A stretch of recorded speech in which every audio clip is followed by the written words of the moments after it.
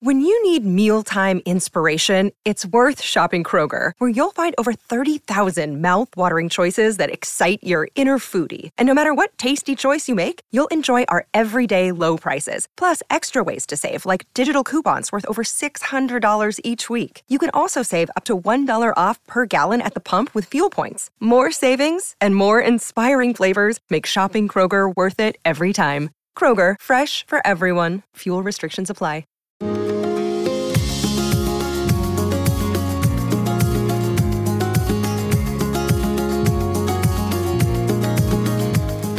Welcome to the award-winning Thoughts from a Page podcast, a member of the Evergreen Podcast Network, hosted by me, Cindy Burnett, a voracious reader and book columnist who provides you with casual author conversations and book recommendation episodes, as well as insider information on all of the newest releases that I personally endorse, and on the publishing industry in my Behind the Scenes series. With so many books coming out weekly, it can be hard to decide what to read, so I find the best ones and share them with you. For more book recommendations or to find my backlist of interviews, visit my website at thoughtsfromapage.com. Have you read a book recently that really resonated with you and makes you want to read more books like it? If so, submit a read-alike request to me through the Google form included in today's show notes and tell me why you loved it, and I will suggest some similar reads on a future Tuesday episode. If you are interested in reading some great books before they publish, I hope you will consider joining my Patreon group to access digital early reads and pre-pub author chats, as well as my new Traveling Galley program. For May, my early read selection is Banyan Moon by Tao Tai. For June, The Bones of the Story by Carol Goodman. And for July, The Book of Silver Linings by Nan Fisher. The link to join is in my show notes. Today, I am chatting with Paige Toon about Only Love Can Hurt Like This. Paige grew up between England, Australia, and America, and has been writing emotional love stories since 2007. She has published 15 novels, a 3-part spin-off series for young adults, and a collection of short stories. Only Love Can Hurt Like This is her first novel published in the United States. I hope you enjoy our conversation. I'm Allison Holland, host of the Kennedy Dynasty podcast. Equipped with a microphone and a long-term fascination of the Kennedy family, I am joined by an incredible cast of experts, friends, and guests to take you on a fun, relaxed, yet informative journey through history and pop culture. From book references to fashion to philanthropy to our modern expectations of the presidency itself, you'll see that there is so much more to Kennedy than just JFK or conspiracy theories. Join me for the Kennedy Dynasty podcast. Welcome, Paige. How are you today? I'm really good, thank you. How are you? I'm doing great, and I'm so excited to chat with you, and we're getting to talk on your actual US Pub Day, so congratulations. Thank you so much. It's a very exciting, nerve-wracking moment for me. I get that. And you have published all sorts of books and sold so many copies, and this is your US debut, is that correct? Yes, that's right. Well, so that's doubly exciting. I know, it's been a long time coming. I bet so. Hence the nerves today. I get that. But I checked on Goodreads before we hopped on, just to kind of remind myself about everything, and the reviews are glowing, so you clearly have nothing to worry about. Oh, that's good. Yeah, I haven't checked my Goodreads yet today, but I must do that. Well, I don't know. I always say to authors, maybe you don't need to check it. You don't know. I don't know. It's one of those nerve-wracking things, but they're so good, you should go ahead and check it. Oh, thank you. Before we get started, why don't you give me a quick synopsis of Only Love Can Hurt Like This? Okay. So this is the story of Ren, and at the very beginning of the book, she witnesses the moment that her fiancé realizes that he's in love with someone else. So she's completely heartbroken. We pick up with her 3 months later, and she's on her way to see her father in Indiana. Her father left her mother when she was only about 5 or 6 years old because he basically got another woman pregnant. So Ren went back to the UK, and her half sister got to grow up with her dad as her own. So Ren has kind of come back to stay with her father for maybe just a couple of weeks of the summer holidays. And she always feels like a visitor when she's visiting her stepfamily. But over the course of a whole summer, which it ends up being, she gets to know her family, and more importantly, she gets to know this very hot man who is the brother of the farmer who lives next door. So yeah, there's this whole sort of story with Anders and Jonas. Jonas is the farmer, and he's struggling with his mental health, and his brother Anders has come home for the summer to support him, and he and Ren literally bump into each other one night in a cornfield amongst fireflies, and she's a little bit drunk, and they end up having quite a lot of banter. But It's a slow burn romance, and I have to stress that because it takes a while for things to really get going, because Anders is constantly keeping Ren at arm's length, and there is a reason for that. He's got this earth-shattering secret, which Ren will later find out, and which makes this a really impossible love story. So how did you come up with the idea for this one? I was so curious as I was reading it. Oh, okay.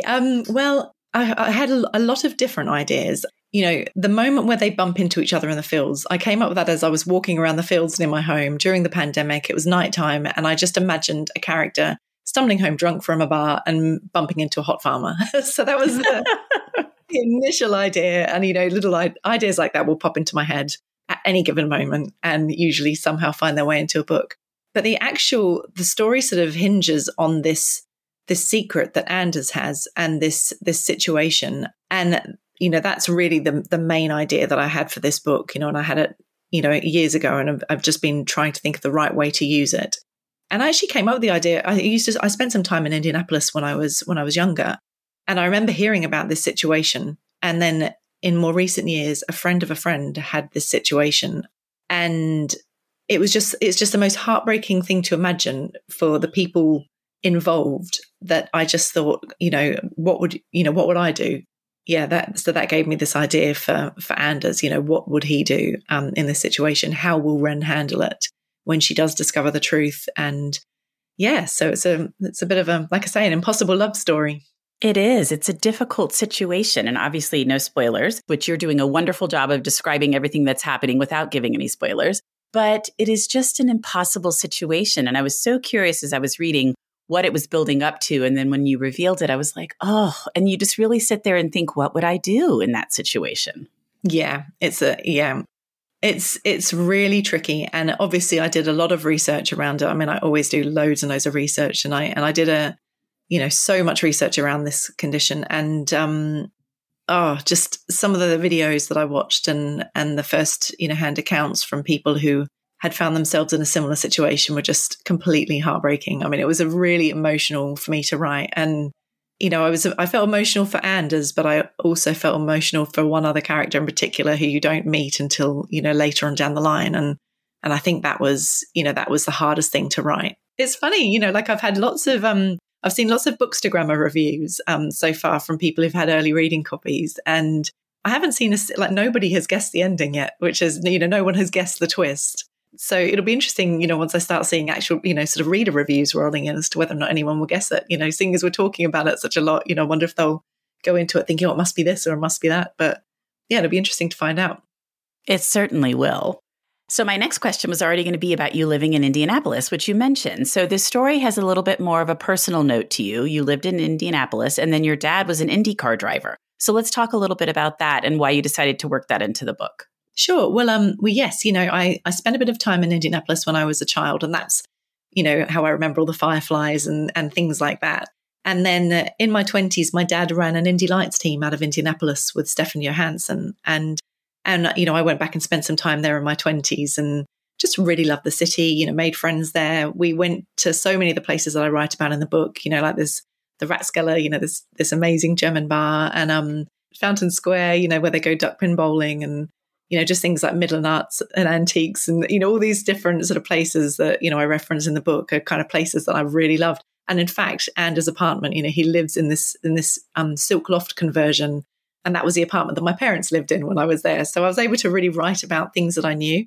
And I just tend to do that all the time with all of my books. You know, my books are set in places all around the world. And, you know, usually it's where I want to go on holiday, you know, and I decide to set a book there or write some scenes there, because I've just found ever since my debut novel, Lucy in the Sky, that if I can go to the places that I'm writing about, and if I can write about real places, then it brings so much more of a connection to me and my characters. I mean, they feel extremely real to me. Anyone who's seen me like bawling my eyes out on Instagram will see, you know, just how much of an emotional connection I build with my characters. So yes, to write about places that I've also lived and experienced, you know, was really nice. And I couldn't write about Indianapolis without including some sort of racing link. So Anders is a race engineer for an IndyCar team. And that was fun, you know, just being able to include a little bit of that too. We love to travel. And I completely agree with you that I think visiting some place or spending some time living there, whichever it is, really helps you bring the place to life, because it makes such a difference if you've read about some place or you've seen photos of it, but when you actually visit it, it's just so different than trying to conjure up the different things that are happening there if you haven't had boots on the ground. Absolutely. Yeah. I like I say, I just feel so connected to my characters if I can sit in the places that they would want to sit and look at what they might see. And it makes my readers feel as though they're there because, they can just small details and things that they might see, just makes the story feel so much more realistic. So I think it's a really, really important part of my research. I think that's exactly right. And the story does have a very strong sense of place. So in addition to Indianapolis, a lot of it is set on a farm in a more rural area in Indiana. So how did you decide on that aspect of the story for the setting?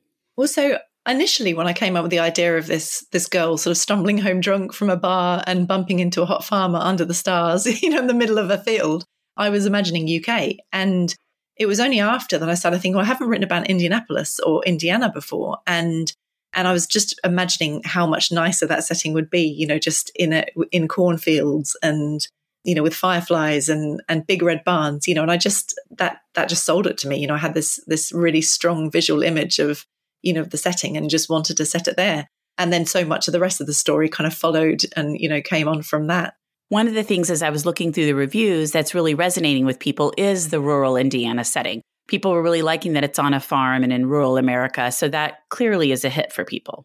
Oh, well, that's cool. And I mean, I did so much farming research. I don't think you'll realize when you're reading it because you're not supposed to, it's all just woven in hopefully fairly seamlessly. But, I spoke to like the Indiana Department of Agriculture to sort of talk about Indiana farming. And, I found a farmer who has like a farm in sort of southern Indiana and, he had a blog that he wrote in every 3 days, so I was just able to kind of like weave in different aspects of farming. And then I also just spoke to the farmer who lives in, like basically owns the fields that I was walking around during the pandemic in. And that's a family farm that's been passed down for something like 250 years. And so that inspired, the idea of this farm, which is basically was created with Swedish settlers, many, many years ago, 170 years ago. And it's passed down from oldest brother to oldest brother. And so I was interested in that as a subject to explore as well, just this feeling of duty and, honor, sort of having to take over the family legacy, whether or not you wanted to or not. So that's where some of, there's some mental health issues that come in, which also is really relevant to farming. And yeah, Jonas, Anders' older brother, is the one who's taken on the farm. And the reason Anders has gone back home for the summer is because his older brother is having some mental health problems. So that was another subject that I needed to tackle when it came to farming. You're doing a great job of leading me into my next question each time, because my next question was literally going to be, you have a Q&A in the back of the book, and it talks about farming and mental health and how prevalent depression is among farmers. I was fascinated by that. Why is that? Do you know? Yeah, it's one of these professions that so much is out of your control. You're so dependent on the weather and aspects and things that you just cannot control, that I think to be a farmer, it's a very uncertain profession. If it's raining too hard, you can't get out in the fields, even if you need to, and there's just so many things that can go wrong. I think the fact that farmers often have access to firearms, is obviously a very easy way out, but it is one of the highest professions for suicide, which is just, it really shocked me when I discovered that. So yeah, it was something that I wanted to shine a light on for sure. I thought that was really interesting. It was definitely something I didn't know. And I was glad you included the mental health aspect, because I do think that is so important to everybody these days. There's just a lot of struggling with mental health, and to normalize the struggle and to understand that so many people are going through it, I think is wonderful. Oh, thank you. Well, sibling relationships, that is something that is a big focus in the book, and I enjoyed that. Do you have siblings? I do. I have an older brother. And so did you wrap some of that into the story? Not really. I don't tend to write about real things or sort of, real feelings and, real people so much. I'm so deep into the character's head when I'm writing, and I write my books quite quickly. So I'm just incredibly immersed in what she would be feeling and how she would be dealing with these different situations. So I don't really include, my own family scenarios so much. Sometimes I'll be writing a little bit from experience, but in this situation, not so much. Well, and I guess there's two different sibling relationships here. There's Jonas and Anders, which were kind of standard in the same family brought up together. And then there's Ren and Bailey, who are step siblings and were not raised in the same home. So that would be a very different relationship. Yes, completely. And Ren and Bailey are half sisters. You know, her father had an affair when Ren was about 5 years old and got this other woman pregnant. And her father chooses the other woman. So Ren's mother takes her back to the UK.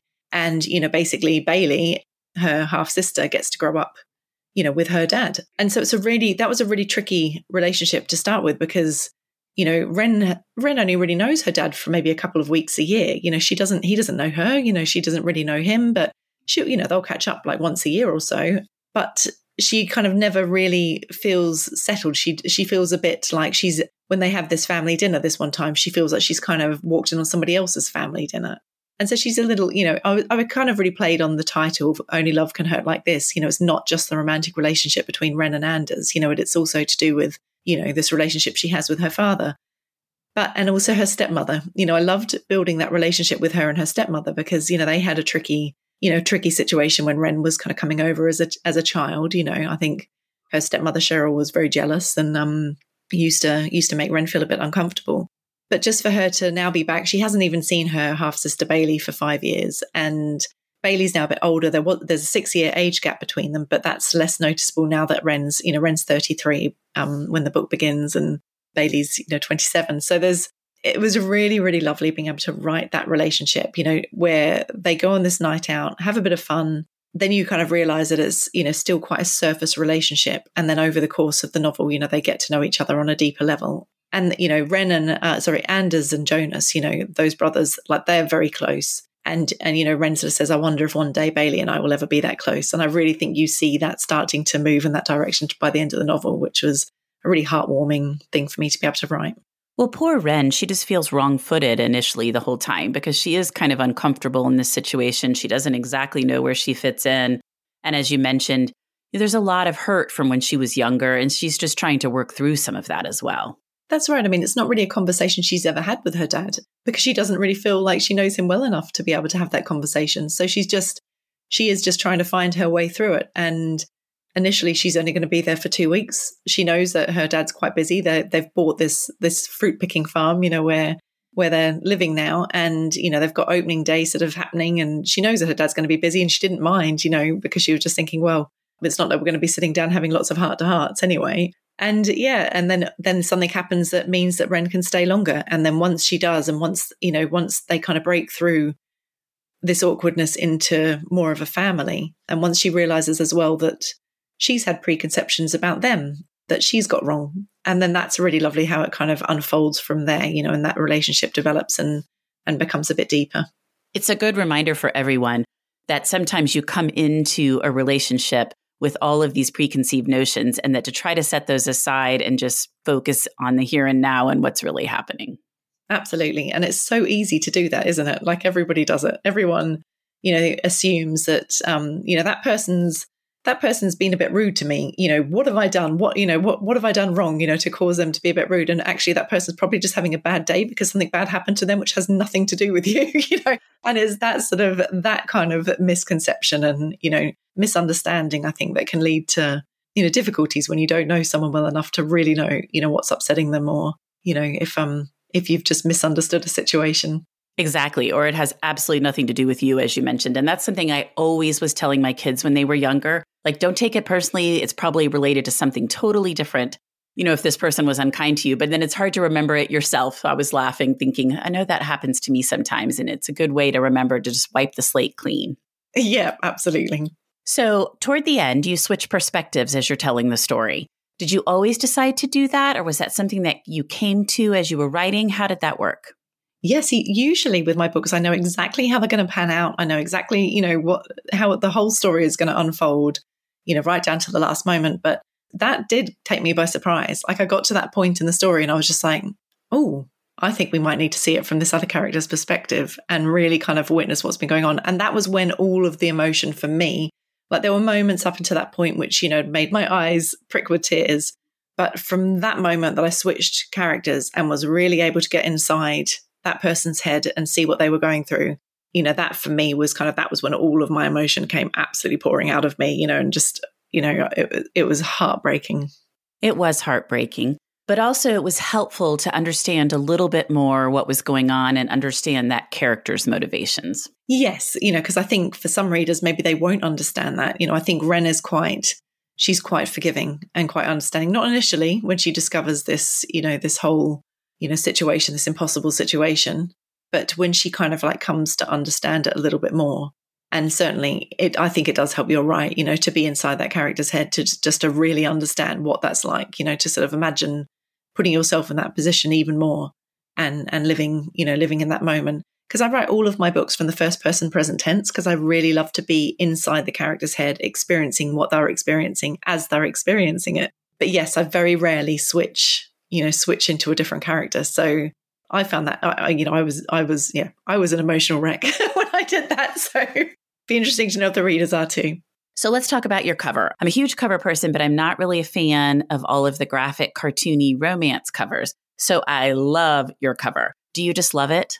I absolutely love it. The second I saw it, I was just like, yes, they have nailed it. Because all of my UK covers as well, basically when I started writing, my earlier books are a little bit more, they're a bit lighter, a bit funnier. There's always some moment in there that makes me want to cry. And I think I've cried with every single one of my books. I do write sort of emotional love stories rather than rom-coms.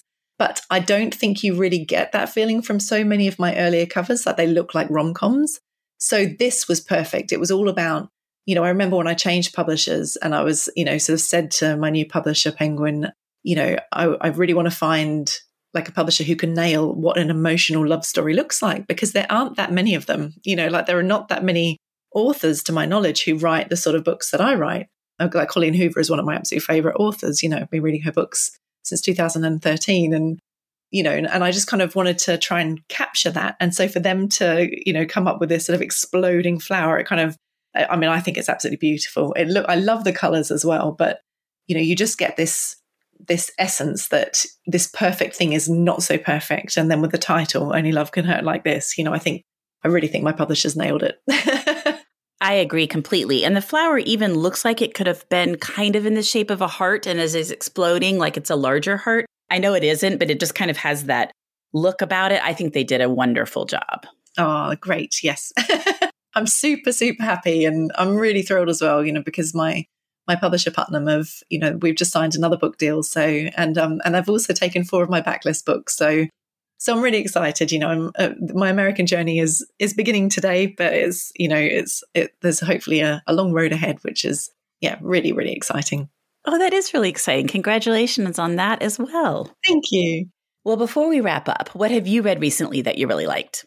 Well, actually, it's out today. Happy Place by Emily Henry. I absolutely love that. So thoroughly recommend that one. And the other one that I've just read recently, which I really enjoyed, is Beth O'Leary's The Wake Up Call. And that I don't think that's out for another 6 months or so, but, definitely add that one to your basket, because I think you'll really enjoy it. I love Beth's really warm style of writing. And Emily Henry is just one of my favorite authors. So I definitely recommend those two. Emily Henry is so popular, as well as Beth O'Leary. She's the Flatshare writer, right? Yes, that's right. Yes. My daughter loves her. So that's good to know that there's another one coming up. Absolutely. Well, Paige, thank you so much for joining me today on the Thoughts from a Page podcast. This was so much fun to chat, and good luck getting Only Love Can Hurt Like This out into the world. Thank you so much. And yes, I'm looking forward to seeing pictures of it on supermarket and bookshop shelves. So exciting. Thank you so much, Cindy. It was lovely to talk to you. I'm Ken Harbaugh, host of Burn the Boats from Evergreen Podcasts. I interview political leaders and influencers, folks like award-winning journalist Soledad O'Brien and conservative columnist Bill Kristol, about the choices they confront when failure is not an option. I won't agree with everyone I talk to, but I respect anyone who believes in something enough to risk everything for it. Because history belongs to those willing to burn the boats. Episodes are out every other week wherever you get your podcasts.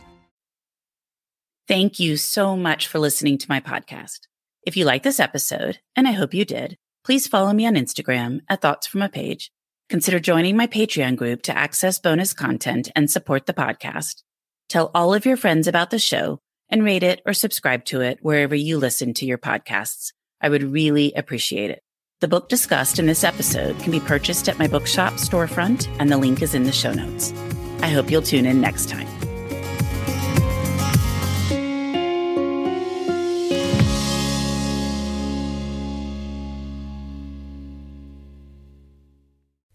Are you tired of seeing your teen or young adult struggle on a path that clearly isn't the right fit? Is your teenager confused about which direction to take after high school? The future of work is changing rapidly, and our kids need to know all of the options available after high school so they're empowered to make the choice that is best for them. In each episode, we explore the latest trends that are shaping the opportunities of today and tomorrow. I'm your host, Betsy Jewell, and this is the High School Hamster Wheel Podcast.